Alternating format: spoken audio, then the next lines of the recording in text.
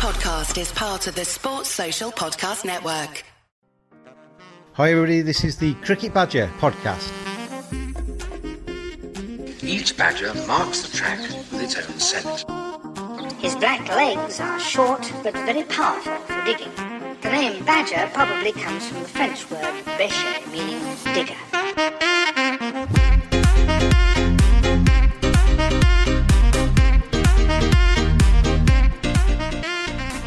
Welcome along. It is the final edition of our England against India Test Match Dailies. Probably a little bit earlier than expected, as was the finish of the fifth Test match. But today we are getting together as many of the fan badges that could make it, and we are giving out our end of series awards and just having a look back over the four Test matches that we actually managed to complete. I am joined on today's podcast. Nakul Pandey, Neil Varani, Mark Hilton and Rito Maitra are with me. And so we have 6 awards to give out. And let's start with the first one. Let's get straight into the awards and we can talk about the series around these awards. And the first one is the England Player of the Series.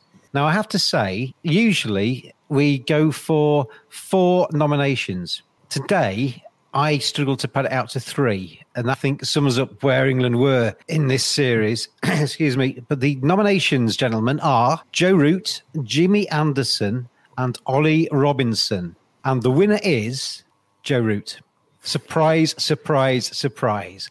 Nakul Pandey, come in and talk to me. England Player of the Series. That was about as landslidey a vote, I think, from you badges as we could possibly get. Yeah, it's like the Lord of the Rings: Return of the King sweeping the Oscars and winning in every single category that it's nominated in.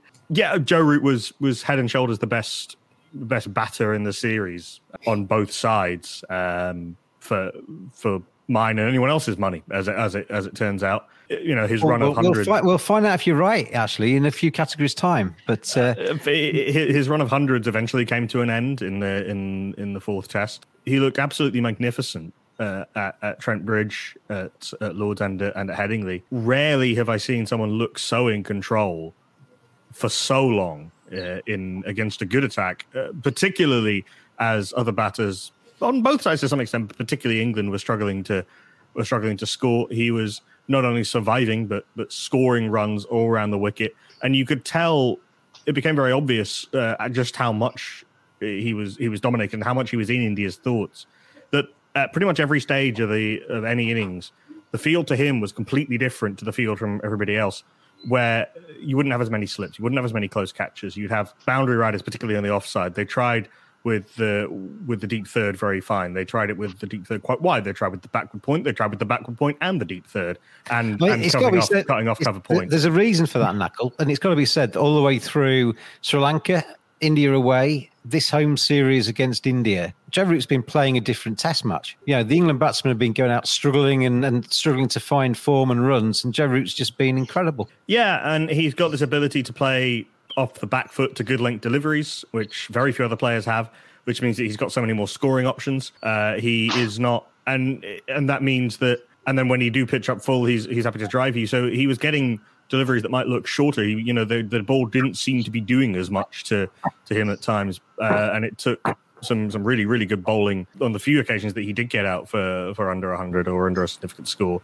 It took some really good bowling from Jasprit Bumrah and then some slightly lucky bowling from Shardul Thakur at times. That Root Bumrah battle was fantastic throughout the whole series, and it again signs beyond just the numbers of how much Joe Root was ahead of everybody else. That Jasprit Bumrah was the only bowler who could contain him. Joe Root was the only batter against whom who looked comfortable against Jasprit Bumrah at most points in the series. I was there at Trent Bridge for his first 100 of the series, and it was an absolute delight to watch. And I think in terms of, not necessarily in terms of impact on the match, but certainly in terms of control, I think it got better and better through Lords and Headingley. It was magnificent. Yeah, I mean, just the stats themselves: 564 runs, 94 average, 3 centuries. Just incredible performance, Neil, wasn't it? I mean, you would have been supporting India, hoping they could nick out Joe Root early, and that very rarely happened. Yeah, and I think we've seen players play beautifully in the odd Test match before, but Root through the series, in fact through this year, has reached that plane where he's doing it consistently across a series And that's what really sort of elevates the true greats. They completely dominate for a long period of time. And captains just don't know what to do. I think we saw it from Smith a couple of times over the last 5 years, from Kohli 2 or 3 years ago, but no one comes close to him. And apart from Bumrah, who again seems to be back towards the top of his game, it took until the fourth test for Virat to figure out bowl Shardul. He's the most innocuous of the 5 bowlers, and Joe Root maybe will lose just that tiny bit of concentration, which he did at Trent Bridge when he got out in the first innings, and he definitely seemed to just relax a little, and that's how he ended up just sort of gliding the ball onto his stumps at the Oval. His concentration otherwise was absolutely perfect, and he just didn't make mistakes. There weren't chances. It wasn't one of those where he was getting dropped once or twice. Yeah. He just didn't give chances at all. Mark, there were times in Joe Root's time with England that, as captain, people were saying, look at his record as captain, look at it as it was as non-captain. He seems to have put that to bed now as well, doesn't he? Because his form as captain is as good as it's ever been. Yeah, well, he's made that slight technical adjustment to his game, which he talks about quite a lot in terms of not going back and across and just stepping, just a slight change to his trigger movement. And that seems to have helped him in his concentration, the way he can find the strike. You know, he's just looking very at ease in the crease. So that conversion rate, obviously, that was talked about when he first came in as captain. And it was a problem for a while, as you know, over the last 16 months or so, has transformed itself. So, we've said it many times before. It looks in complete control of the crease. I think Knuckle and Neil have summed it up quite nicely. You know, I mean, it's also the pressure that he was under as captain. I mean, there was, we talked about that before. You know, he's coming off lack of preparation, players not performing, and so having all that pressure around you, it's even more, it's even more meritorious to a certain degree that he performs. So, yeah, still a 16 months, and we'll have to see. He'll have a rest now, obviously. Not going to the 2020 World Cup, which I find odd when he's taking Sam Billings, but. He isn't going, and he'll have a rest for Australia. We'll see about Australia, because I mean that's a completely different podcast probably, but there's doubt about whether some of the big players are going to go to Australia yet. Rito, final word on Joe Root for now, at least. Best batsman in the world in Test cricket? Yeah, certainly the ICC Test ranking suggests so. Before the start of the series, there was a concern with Joe Root's home Test form. He hadn't scored 100 at home since 2018. Now he looks to have got his mojo back, and he is just back in that Fab Four. He has put that debate to bed now, whether he is a part of that Fab Four or not. And another debate that has been put to rest is which is his best batting position. That's number 4. That's because, well, you've got no comparison there, Rito, because he never bats anywhere else, has he? But he refuses to be lodged anywhere else in the order. Yeah, when you say Fab 4, though, Rito, Babar Azam, Fab 5. It's the Fab 5 these days. Neil's shaking his head. No, we can't get into that discussion. We can't. We've got too much. We've got too much to talk about.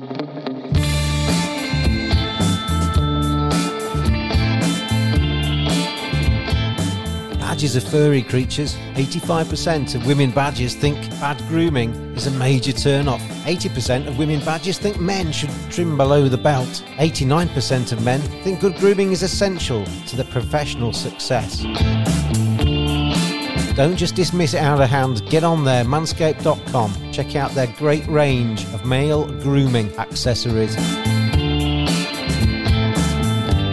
Hygiene, appearance, attractiveness, confidence. Simply go to manscaped.com, quote the discount code BADGER. You get 20% off, you get free shipping, and you get some seriously quality equipment. Manscaped.com. Together we save balls.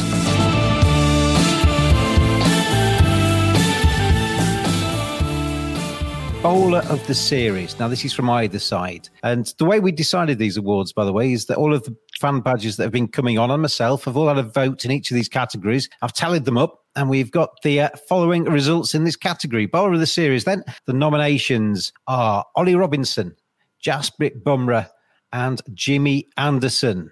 Drum roll, please. And the winner is Jasprit Bumrah. Rito, let's come back to you first. That was quite a solid vote for Jasprit Bumrah. Very few votes elsewhere. Ollie Robinson got a couple of mentions for his stellar efforts in his first English summer, but Jasprit Bumrah was just quality, wasn't he? Yeah, he was. There was a bit of criticism of him. He just didn't look ready for that World Test Championship final, and the Indian fans were very disappointed with his performance. But come into this Test match, he has just put all those criticism to bed again. He looked a class apart when all the Indian bowlers looked flat. Bumrah provided that point of preference. He bowled at good pace, and all with those toe-crushing Yorkers and those in-swinging balls, the England batsmen didn't have a lot of answers apart from Joe Root. Mark, when we talk about the best all-round bowler in the world, across all formats, white ball, red ball, I think of Jofra Archer. In the pace department I'm talking about, I think of Jofra Archer, Kahisa Rabada and Jasprit Bumrah. But I think on the evidence of what we've seen over the last year in Test cricket, Jasprit Bumrah is possibly even noses ahead in that race now. He's possibly number one. I think so. I think he's the best pace bowler in the world at the moment. I think Knuckle wrote a piece when he was summing up the in which Test match it was. Obviously the fourth Test match, wasn't it? Don't mention Knuckles' pieces. You'll make his head go big. Well, comparing him to Waqar Younis and the Yorkers he was bowling, and and he is the closest that we've seen to Waqar Younis in the execution of that particular skill. I think in Test match cricket since Waqar was on the stage, certainly those deliveries in the fourth Test. So I think he is the all-round. I mean, it's such a peculiar action as well. Every time I watch him, I kind of think, how does he manage to? Because it goes against any textbook kind of description of a fast bowler, really. How does he manage to generate that pace and hostility of that kind of almost kind of weird rocking horse type of? It comes back to when he was a kid, I think. He had the constraints of the size of his backyard or back garden, didn't he? It shows you how environment can play a part in people's lives in all different types of ways. But for me, he's definitely, in all conditions, the best fast bowler in the world at the moment, in my opinion.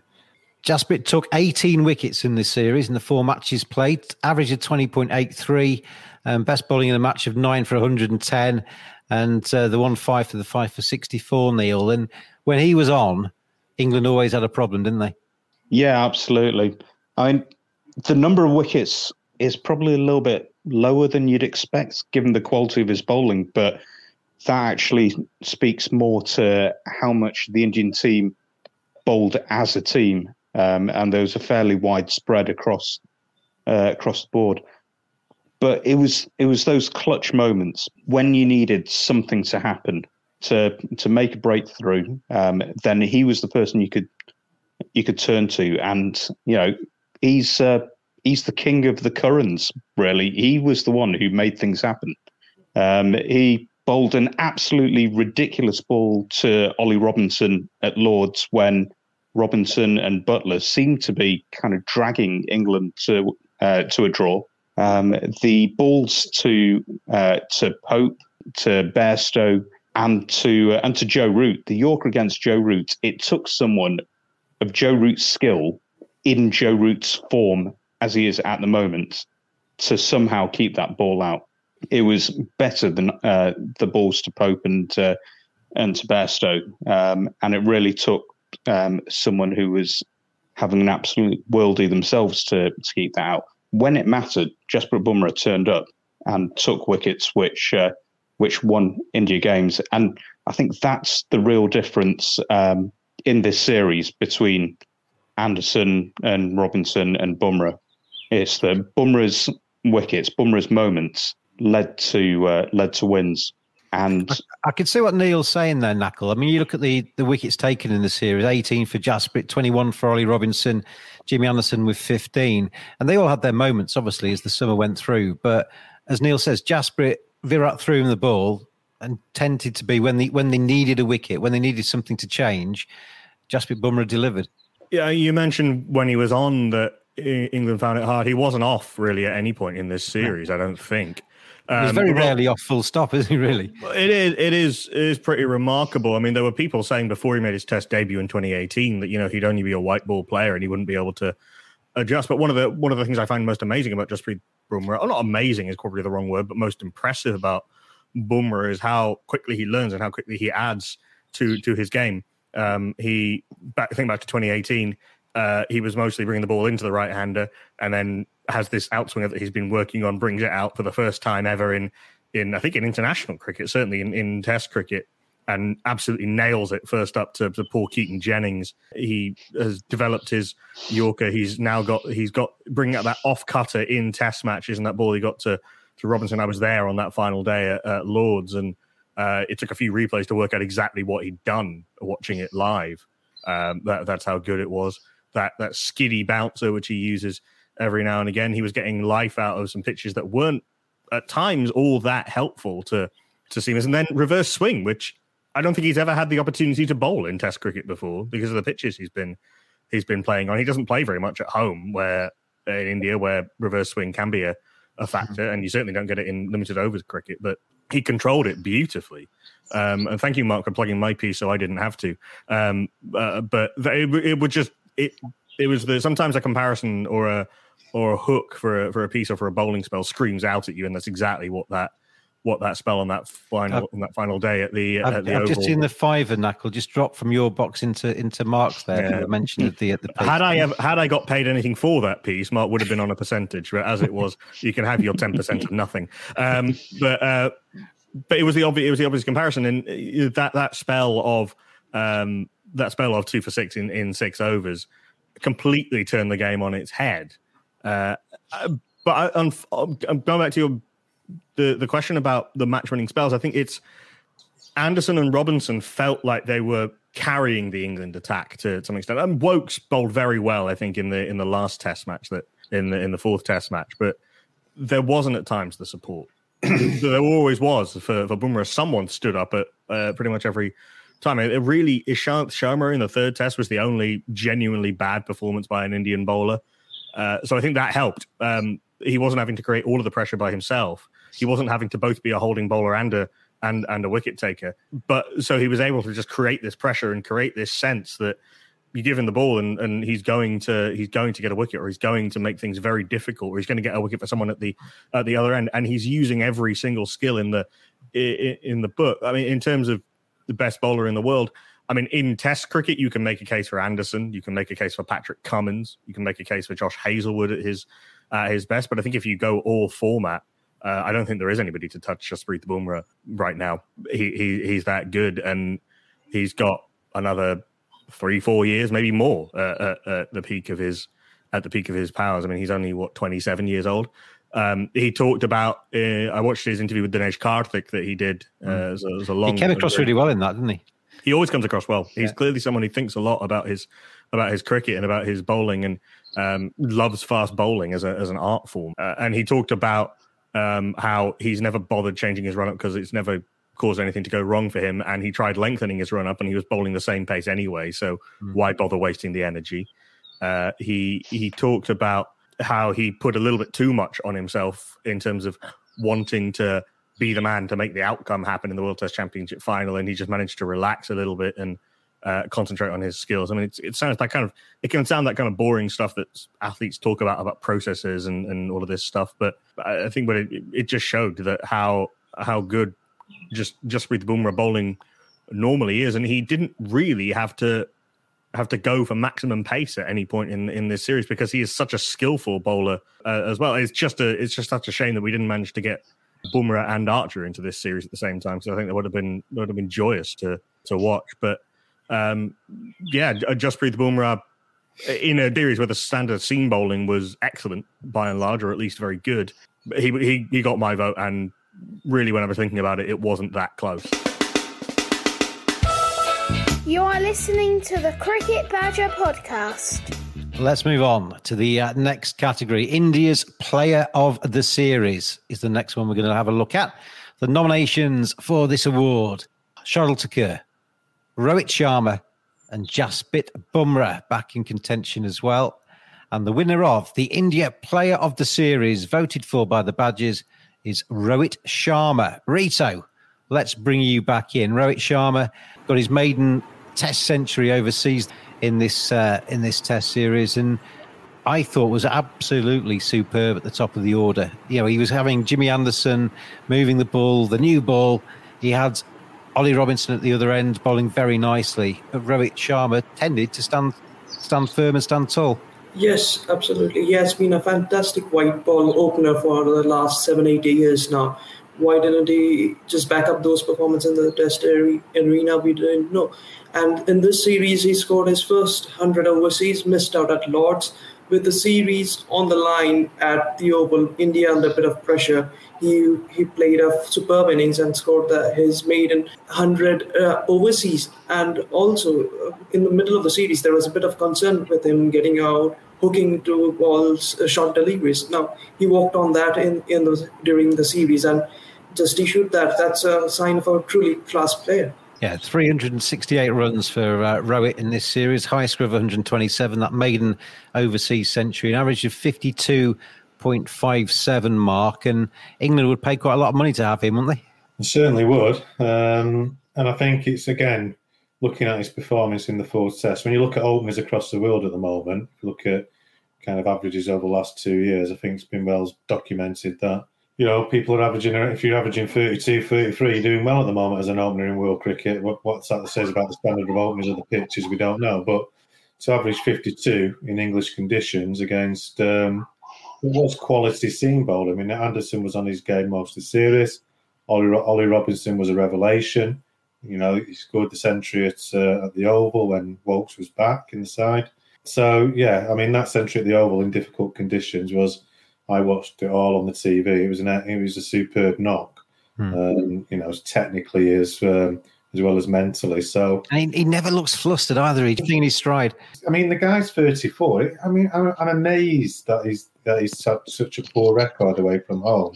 Having watched him in this Test match series, so I don't know what it has been about it. Whether he's just hasn't mentally been up for it away from home, I've no idea. But to see him score the runs he did in the way he did, it just amazes me that he hasn't made more runs in conditions outside of India. It just staggers me. I don't know what Neil and Knuckles' thoughts on that are, but it just staggers me, really. He seems to put that to bed a little bit, Knuckle, doesn't he, with this series? Because he has been criticised for not performing overseas. He has been criticised.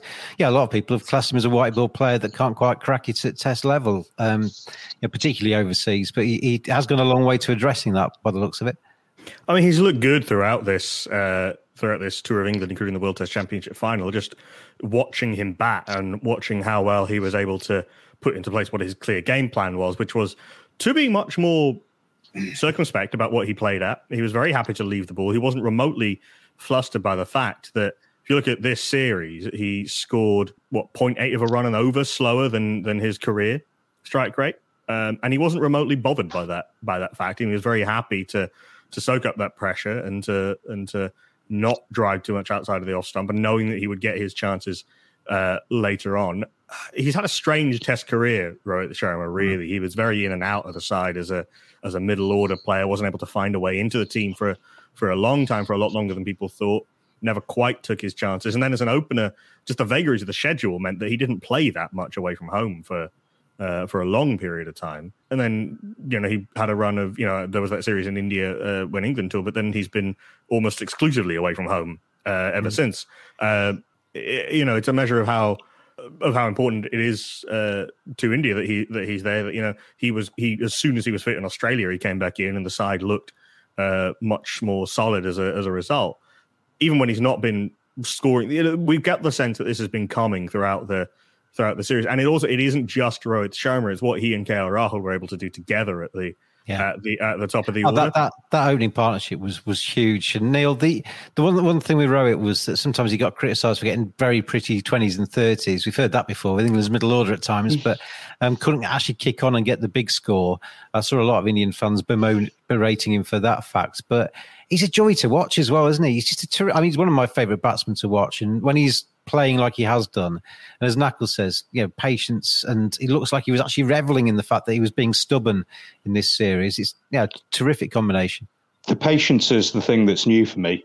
I think the Rohit that I'm used to seeing away from home tends to get caught in the slips quite a lot, playing shots that he doesn't need to. But this series, his judgment outside his off stump and his happiness to not play a shot has been completely different. Just a couple of pulls down to final leg, weren't they? That kind of let him down a little bit. But apart from that, yeah, I mean that's muscle memory, isn't it? Rowett is probably the best puller of the ball since Ricky Ponting, but he's so used to playing it in white ball cricket that when the ball doesn't come quite as straight, quite as true, he can't trust the bounce quite as much. The muscle memory still makes him play the shot, but he doesn't catch it quite sweetly. I think some batsmen are just instinctive pullers and hookers as well. I mean, I know when I've played at my very substandard level, whenever the ball's been up around my nose, I just can't help myself. I have to have a dart at it, and I think Rowett's got a little bit of me in him. Well, yeah. Actually, no, he hasn't. He hasn't. To the batsman of the series, we've got 3 awards left. Batsman of the series, champagne moment of the series, and the player of the series, full stop, of both sides. The batsman of this series, the nominations are the aforementioned Rohit Sharma, the aforementioned Joe Root, and the occasionally mentioned KL Rahul. And the winner is Joseph Edward Root. He's picked Rohit Sharma to the crown of batsman of the series. We've already spoken about Rooty for the first 10 minutes of this podcast, but very quickly, Mark, one thing with Root, that pressure, and the same way that Rohit had it, really, because Rohit was opening the innings knowing that 3, 4, 5 in the order were not being particularly productive for much of that series. Joe Root knew that 1 to 3 and then 5 to 11 weren't being particularly productive in the series. Yeah. I mean, obviously, the bar is very low, below what Joe was performing at, and it's a good job he did perform until, obviously, Hamid came in the side and had a couple of decent opening partnerships, and Malan made him look a little bit more solid as well for a while. But yeah, as we've said all through the series, everything else collapsing around him and coming in at 10 for 2 and all this carry on, and getting hundreds and losing test matches and then having to save them. And yeah, I mean, it's been, and not only that, he's been to India where he scored runs and then they got the 200, won the test match, but then they lost the series again. So he's been scoring lots of runs in vain, if you like, in terms of winning test series. That must be so frustrating, must it?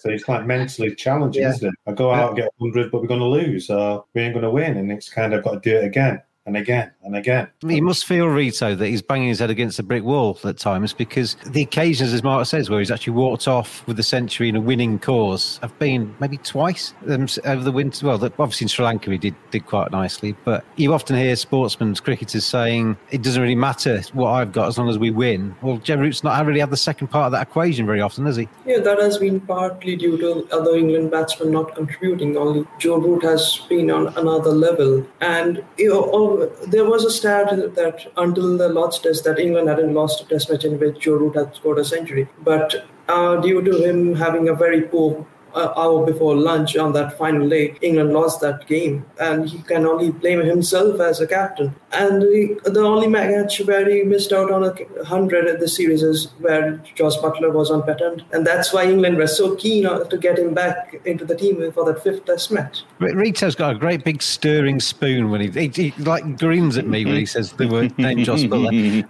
Knuckle, comparing the two captains in this series, you've got Joe Root, who's smashing out runs left, right and centre and not being able to get a winning side together, and Virat Kohli, who's struggled by his high standards throughout the series and had a winning team. They must be looking at each other thinking, I wish I could have your runs, or I wish I could have your side. Yeah, although, again, I'm not entirely I don't think Virat Kohli would trade the runs for the wins. I don't think many players would. It just doesn't. I mean to have both together. Of course. Everyone wants to be greedy. Obviously, sports people are pathologically competitive and pathologically driven to win. So, of course, you'd want both. And, they've had periods where they've had both. I mean, Virat Kohli's had these series where he's done outrageously well with the bat as an individual in India of one. I think back to when England were in India in 2016 would be a good example. And there are others as well. And Virat Kohli, I think, showed the difference between a world-class player in form and a world-class player out of form. Virat Kohli was able to score some runs and do okay in this series and look better and better as it went on, but was clearly not completely in control of his game. He needed a 5th Test match, Knuckle, didn't he? Because as you say, the curve was going upwards, and by the 5th one, he might have been supreme. Maybe. I mean, there were times in the in the third and fourth, or certainly the fourth test, where he looked as though he was going to go on and get 100 in both innings, I think, both on both occasions, and that wasn't the only time in the series. And not the only time in this scoreless run, but I mean, Virat Kohli has this. People talk about his intensity and his his drive and his passion. And I've seen a few slightly over the top pieces about how in the wake of this sort of defenses of him with India, pulling out of the series. I think it's over the top to say that Virat Kohli is propping up Test cricket, because I think there's been some excellent Test cricket in the last few years that hasn't involved India, but full stop. But there's no doubt about his drive for greatness in Test cricket and how much. Well, it's been utterly ridiculous when you see them criticising the Indian players for kind of bottling it effectively and going home for the IPL, and kind of pictures of Virat Kohli on that article. And you're thinking, there's nobody that's more fiercely competitive than Virat Kohli. There's nobody that likes Test cricket more than Virat Kohli. Well, it shows you just how. Now, we're not. I don't know how much we're going to get into this discussion. Whether the fears, not very much. Sure. Whether the fears, want to keep this one positive today. Yeah, I know. Whether the fears were justified or not, whether they had complete logical basis to them. The panic that went around the Indian dressing room, it shows you how severe that was, that it got to that point where this Indian team, led by this Indian captain, were even considering pulling out of a Test series with the chance to win the series outright on the line, which is something that this team has wanted, and would kind of mark them out as one of the great. Well, they might have done that yet. We don't know, because we don't actually know what the score is. Well, quite. But they've given up the potential chance to do that. Joe Root had an awful morning on the fifth morning at Lord's. He carried the can for it himself publicly in the press conference. It's never entirely one person's fault. He took it on the chin, and he took the responsibility as the captain, going down with the ship. I'm sure there were discussions with the bowlers and with the team, but that he wasn't able to stop everyone getting carried away, including himself. Virat Kohli has a really good bowling attack to match the intensity that he carries himself as a person. We've seen other aggressive captains go with this method of trying to be sort of hunting packs and try and be all over the opposition, but it looks hollow and a bit ridiculous when you don't have the bowlers to back it up. And he's reveling in the fact that he's got this group of bowlers now who can do exactly what he wants them to do. He had a very good series as a captain, Virat Kohli, and Joe Root. I wonder if there's a support group. I wonder if he can have a chat with Brian Lara and Shivnarine Chanderpaul and a few other of these guys, or late period Michael Clark, or sort of mid period Michael Clark, I guess. Clearly world class players in a failing team where they're having to do all of the work and score all of the runs. I wonder if there's a a WhatsApp group that they can. Well, they all get together at Christmas, Knuckle, and talk about it all as they open their presents. Let's move on to the next award. I've not forgotten you, Neil, because I'm going to come to you with the after the next one. Champagne moments of the series. 5 nominations for this, because we had some very wide and varied and all very valid suggestions for this. Jasprit Bumrah's Yorker to Johnny Bairstow. Shardul Thakur's match, basically. He's 2 for 50. His 2 50s and his wickets. Rohit's first overseas ton. He's 127. Jimmy Anderson getting out Virat Kohli for a golden duck. And finally, India's second innings bowling at Lord's after Virat Kohli's pep talk before they came out. Let's give him 60 overs of hell.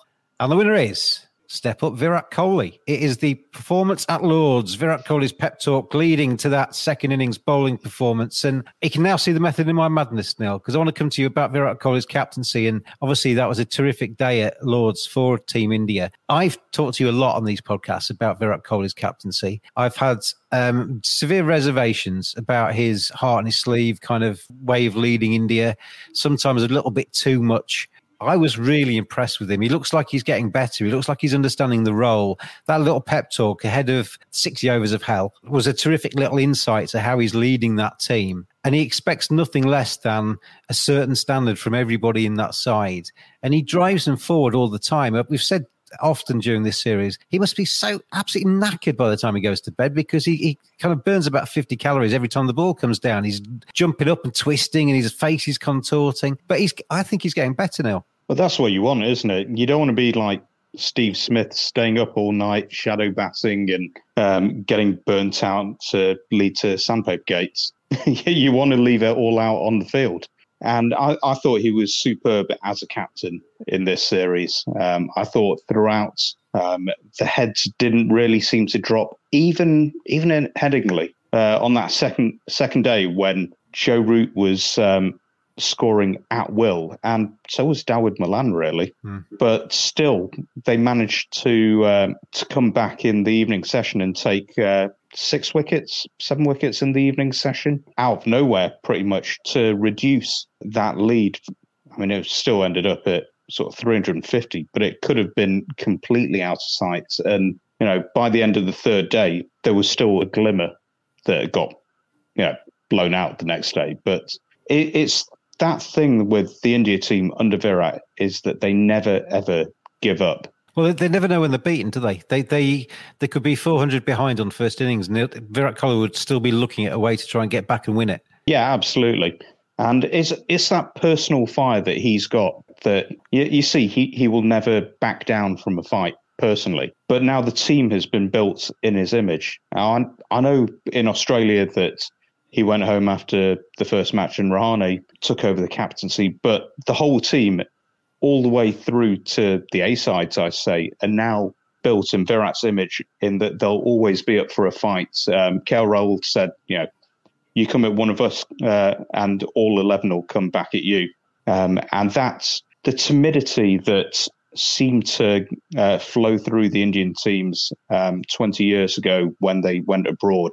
There is none of that anymore. We can't be intimidated in the same way that we were in the past. And I think some teams have spoken to that as well. In fact, some teams now go completely the other way. New Zealand don't sledge at all when they play India, especially against Virat. And if you watch the test, that was the plan for Tim Paine's Australia, although they fell away. And actually at Lord's, it was when England decided to get into that fight with the bowlers over the short bowling at Jimmy Anderson. That's where it all fell away for England. Big mistake, that wasn't it? That's England never really got back on the rails after that. There's a couple of other ones in this in the nominations which I think are worthy of mention. We talked about Rohit's century, but Shardul Thakur, Nakul, coming into the Indian side, he wasn't ever present throughout the series, but when he did play, and particularly that match he had at Headingley,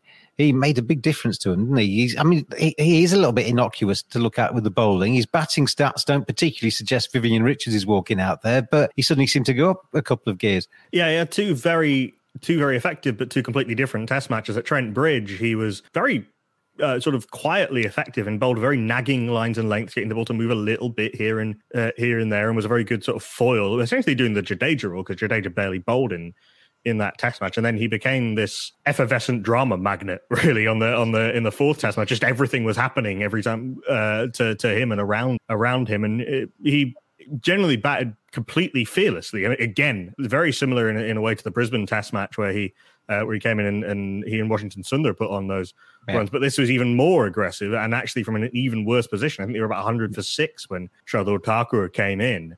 And, it looked like it was just having a bit of fun. And to some extent, I'm sure he was. But he's got this, people in the team talk about his intense competitiveness and the fact he carries himself like a cricketer with a much higher reputation and a much higher ceiling than he's actually got. And he drives himself to get the most out of himself. And probably in many ways, probably isn't quite right for the balance of the team and can only do so much. He's a swing bowler who is a little bit ineffective when the ball isn't swinging, but he's a little bit better than batters think he is. And that mismatch sometimes between the expectation and the reality can be fatal.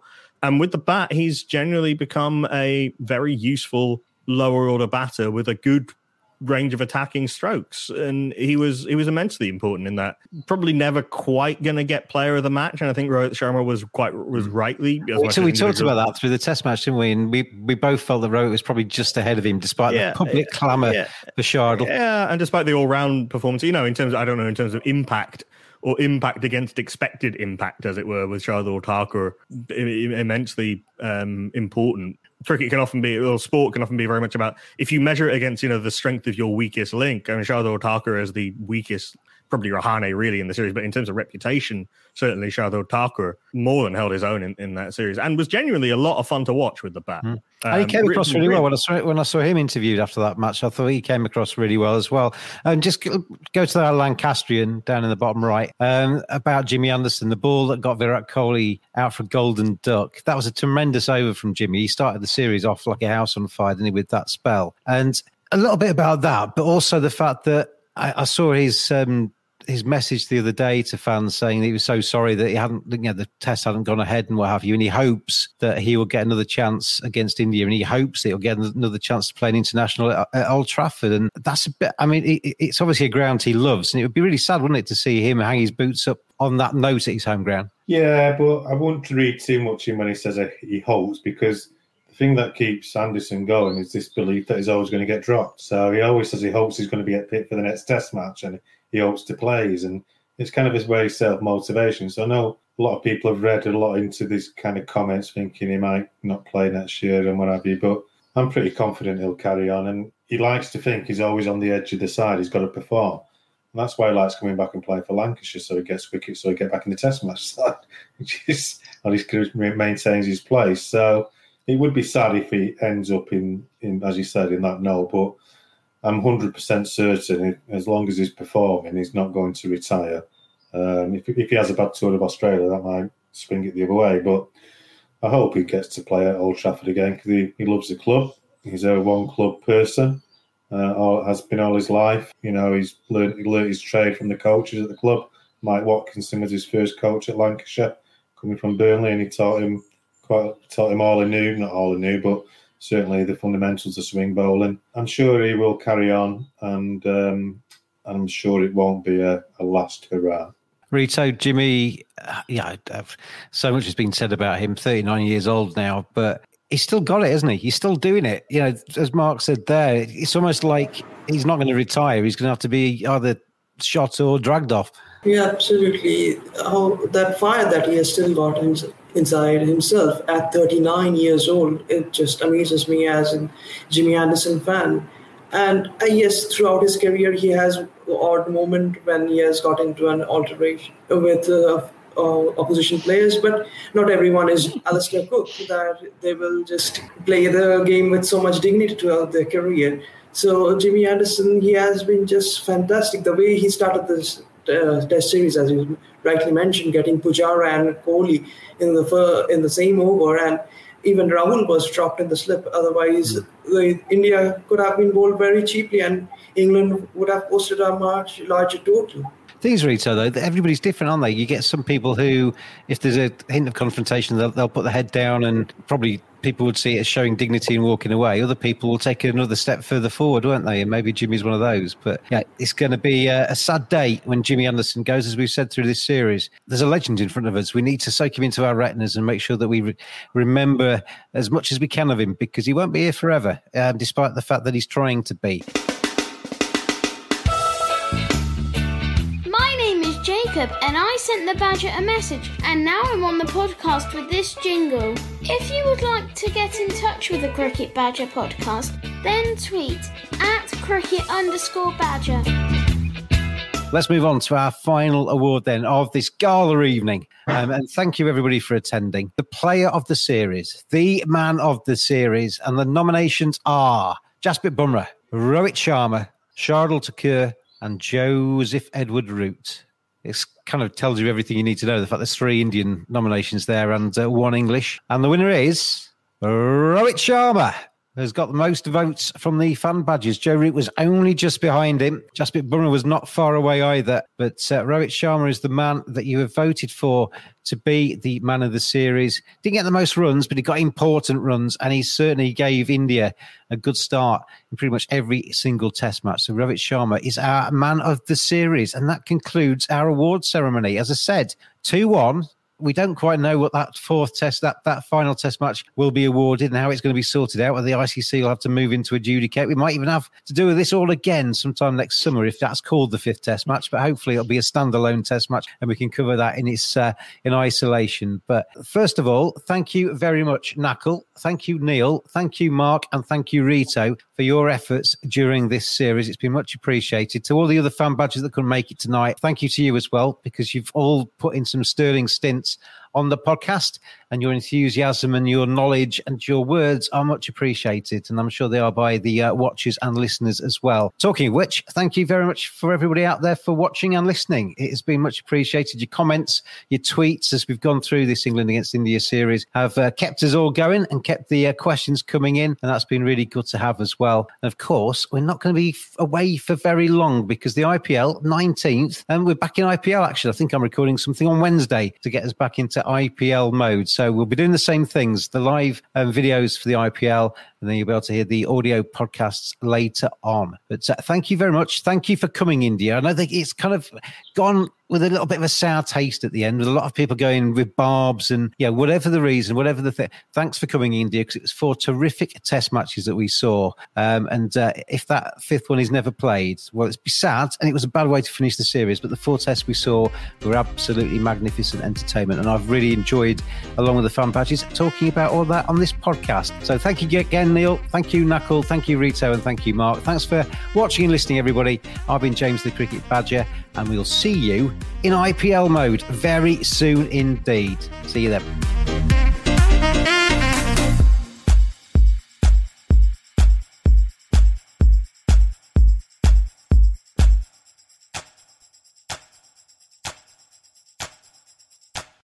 Sports Social Podcast Network.